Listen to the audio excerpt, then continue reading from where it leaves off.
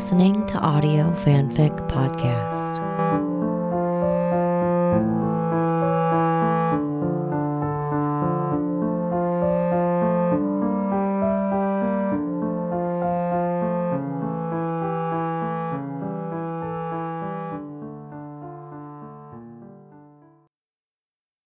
Sleep Paralysis by Need Not on AO3. He's not sure what wakes him initially. He thinks maybe it's a drop in temperature, or maybe some sound outside their motel room. It would be so easy for him to go back to sleep, to roll over, but he's kept an eye on her more often than not since her diagnosis. He hopes he didn't wake her. He really does. He thinks he should roll over to check on her. Maybe. It's what she'd do, right? A quick look. That's all he'll take. But when he does roll, his mouth goes dry. Because there, he sees what woke him. It's crouched on Scully's chest, this dark figure with long fingers, longer than they should have any right to be, reaching out toward her temple. She whimpers, and the thing stretches, pinning her down, so heavy and large, practically crushing her. He doesn't think. All he knows is he has to get this thing away from Scully. He's reminded briefly of Leonard Betts, of that horrible phrase, "You have something I need," of Scully looking small and weak in her hospital gown. So he throws himself at it, but where he expects to meet resistance, something solid, he only meets Scully's mattress, and Scully. She awakes with a shriek, jerking forward so hard she makes contact with Mulder's elbow. "Mulder, what the hell?" she asks, before her hands fly to her nose. He apologizes profusely, about to explain, but she waves him off, scrambling for a tissue on her nightstand. "Shut up, just shut up for a second," she breathes, holding the tissue to her face where blood is now streaming out of her nose. The sight of it just fills his chest with more panic, because that's how it's been lately. "Scully, I said shut up," she says. He falls silent, the only sound in the room the whirring of the cheap motel air conditioner and Scully's labored breathing. He passes her another tissue and switches on the lamp next to her bedside. "Thanks," she says, only it comes out more like danks. And the panic is now only overtaken by his urge to laugh. It takes another few minutes before the bleeding stops, and she sighs, looking at him. "Would you mind telling me what the hell you're doing leaping on me in the middle of the night?" she asks. "There was a demon," he says. She bursts out laughing before realizing he's serious. "A demon? You're not familiar with sleep paralysis demons?" he asks.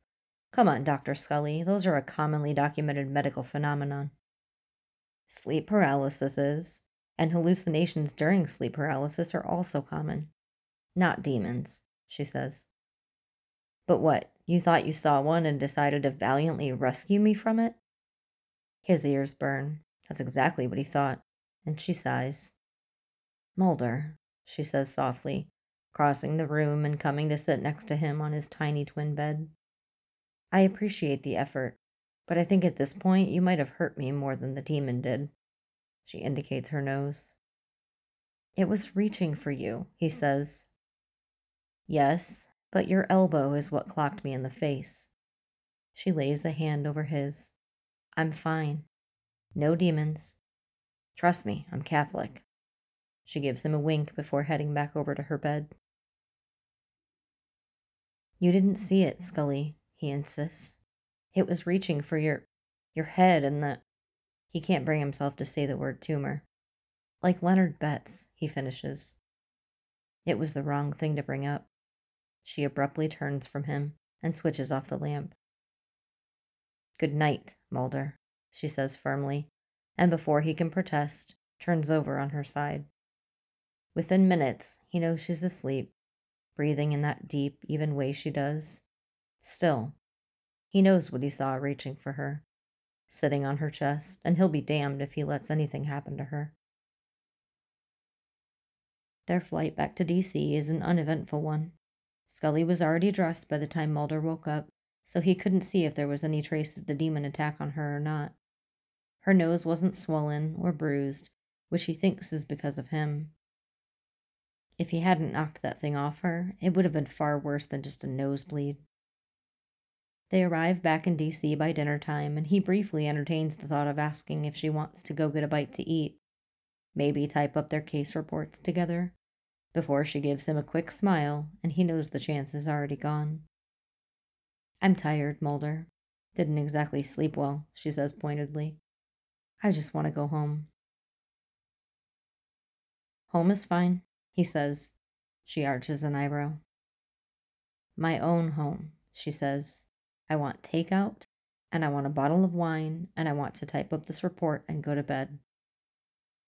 "I like takeout," he argues, and she rolls her eyes. "Mulder." "Come on, Scully, let me buy you takeout. It's the least I can do after interrupting your sleep." He gives her a grin, one he hopes is charming, and it must work because he can see a genuine smile slipping through her annoyance at him.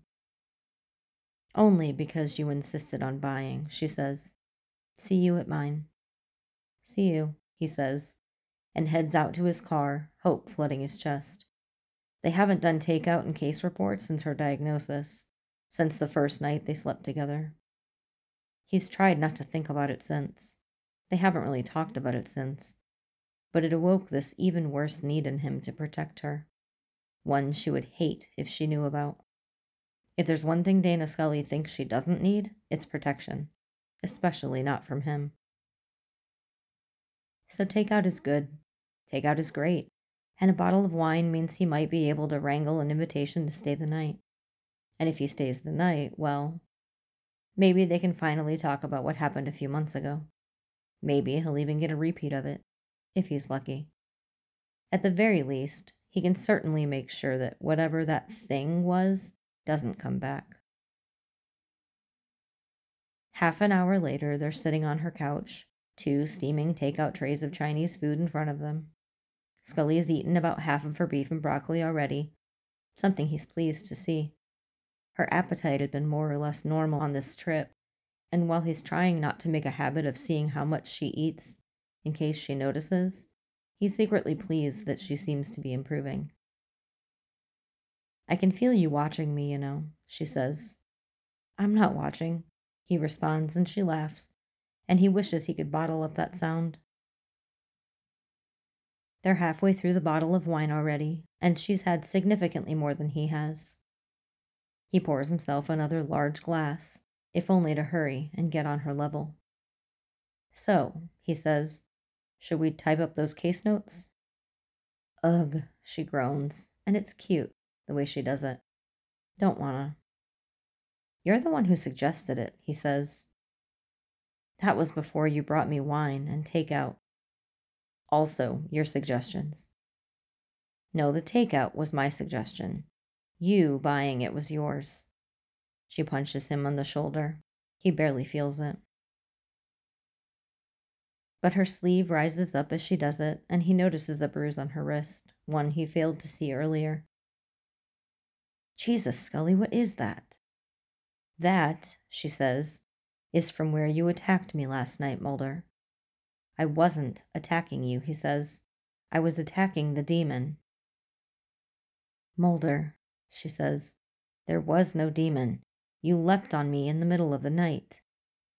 "Because there was a demon pinning you to the bed and sitting on your chest. You thought you saw a demon, and you leapt on me, and that is how I ended up with bruises and a bloody nose at 4 in the morning," she finishes, her voice much louder than his. They're silent for a few seconds, and then she busts out laughing. Mulder frowns. "What?" "Come on, you have to admit it's funny," she says, pouring herself another little bit of wine. "Sleep paralysis demons? I mean, really."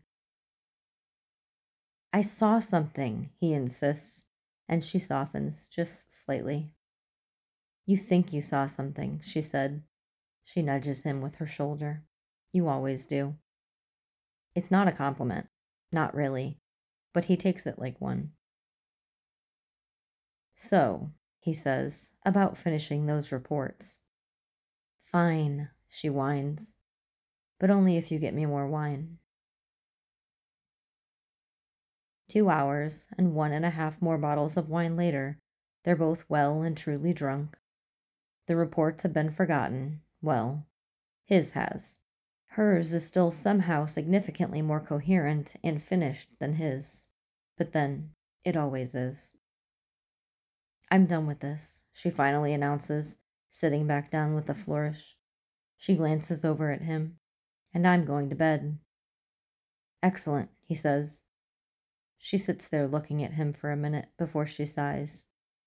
I'm going to bed, she repeats. That means time for you to go, Mulder. No, he says emphatically. He crawls over to where she's sitting and she giggles. No, I'm not leaving you alone for that thing to come back and get you. Mulder.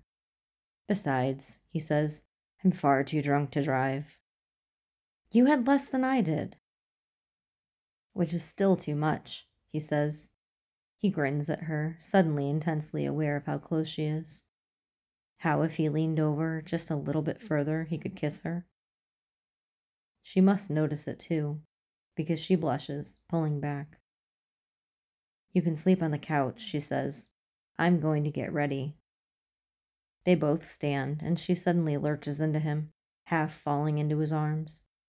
She catches herself on him, and suddenly they're closer than ever. You should go get ready for bed, he says, and she nods, but she doesn't stop looking at him. I should, she says, and on impulse he leans down and kisses her, just on the forehead.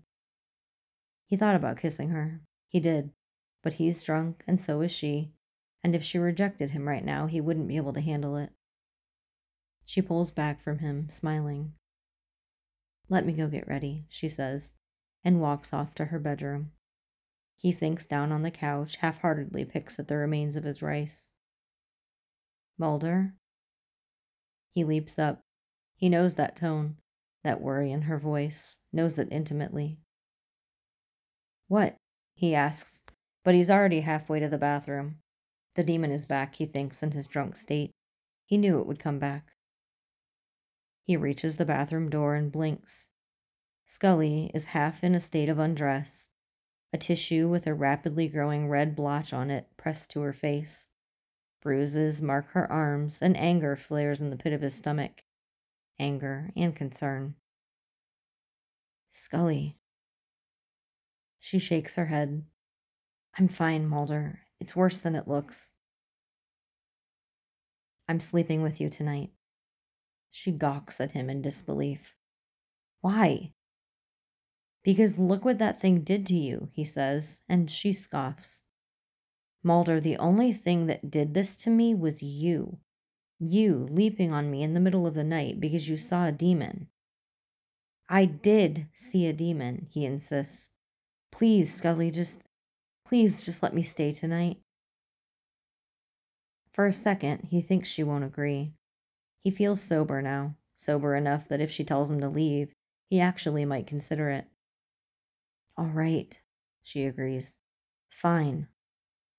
And I'm sleeping in your bed, he says again, and she rolls her eyes, but not before her gaze flicks to the mirror, to the bruises on her wrist. Those didn't come from me, he says, watching her. I promise. I know, she says, and her voice sounds small, scared. You slammed into me, but your hands hit the mattress, Mulder. I remember. And you whacked my face with your elbow. Accident, he says. Won't do it again. Better not, she says. And again the urge to kiss her is so strong, he has to grip the edge of the sink to keep from leaning over and doing it. Let me finish getting ready. Okay, yeah, he says. I'll let you. He heads back to the living room, grateful they came straight from the airport, so he still has his suitcase. He rummages around in it for an old shirt, tosses his current one on the floor, and pulls the t-shirt over his head. She agreed to let him stay. He'll be able to protect her. He makes his way back to her bedroom, pulls the covers back on her meticulously made bed, the left side. His unofficially, like so many of her things they've never discussed. He knows if he'd asked, there'd be one of his shirts in her dresser from when he stayed over before. He knows, too, that there's a spare toothbrush in the cup on the bathroom sink for him, too. She climbs into bed beside him a moment later and cuts off the light, plunging them both into darkness. His heart pounds. This is how it started. Last time. He'd insisted on staying over after bringing her home from the hospital, and she had been too tired to argue. He'd crawled beside her in bed, and on impulse, she'd kissed him. The rest lives in his fantasies, replayed over and over. The way his hands felt on her skin, soft and smooth. The way she'd said his name. The way she'd tasted. The way she'd fallen asleep in his arms after. Safe. He wonders if she's remembering it too. Mulder, she whispers, and he knows she is. When he kisses her this time, it's on the lips. She presses against him like she's desperate, and he kisses her back like that night in her room. She tastes like toothpaste, and faintly the aftertaste of the red wine. Please, she gasps, and it's all the invitation he needs. He wastes no time, breaking their kiss only to briefly pull her shirt over her head. She pulls his boxers down with equal fervor, her mouth moving to his neck, then back. He groans. When he enters her, she moans, and he matches her. It's better than he remembers, better than he's been fantasizing about for the past month. She is real and solid and warm under him, and she kisses him like she could drown in him for hours. He could do the same in her, he knows. He comes only seconds after she does, burying his face in her neck as she claws down his back, whispering his name over and over with the same devotion to which she says her Hail Marys.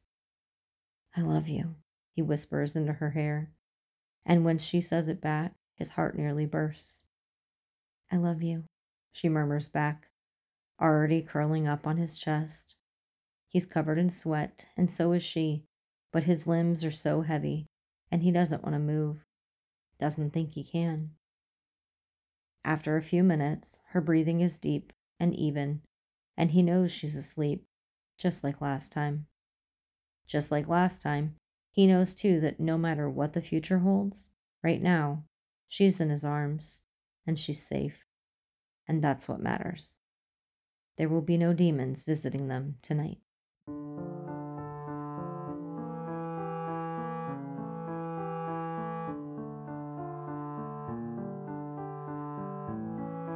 If you like this story, please follow the link to the writer's page and leave some love. Kudos, comments, or subscribe. They'll love hearing from you. Then you can head over to our Patreon page and contribute to Audio Fanfic Podcast. As a member, you are granted early access to one new story per month. That's www.patreon.com/audiofanficpod. Thank you for listening, and remember, the stories are out there.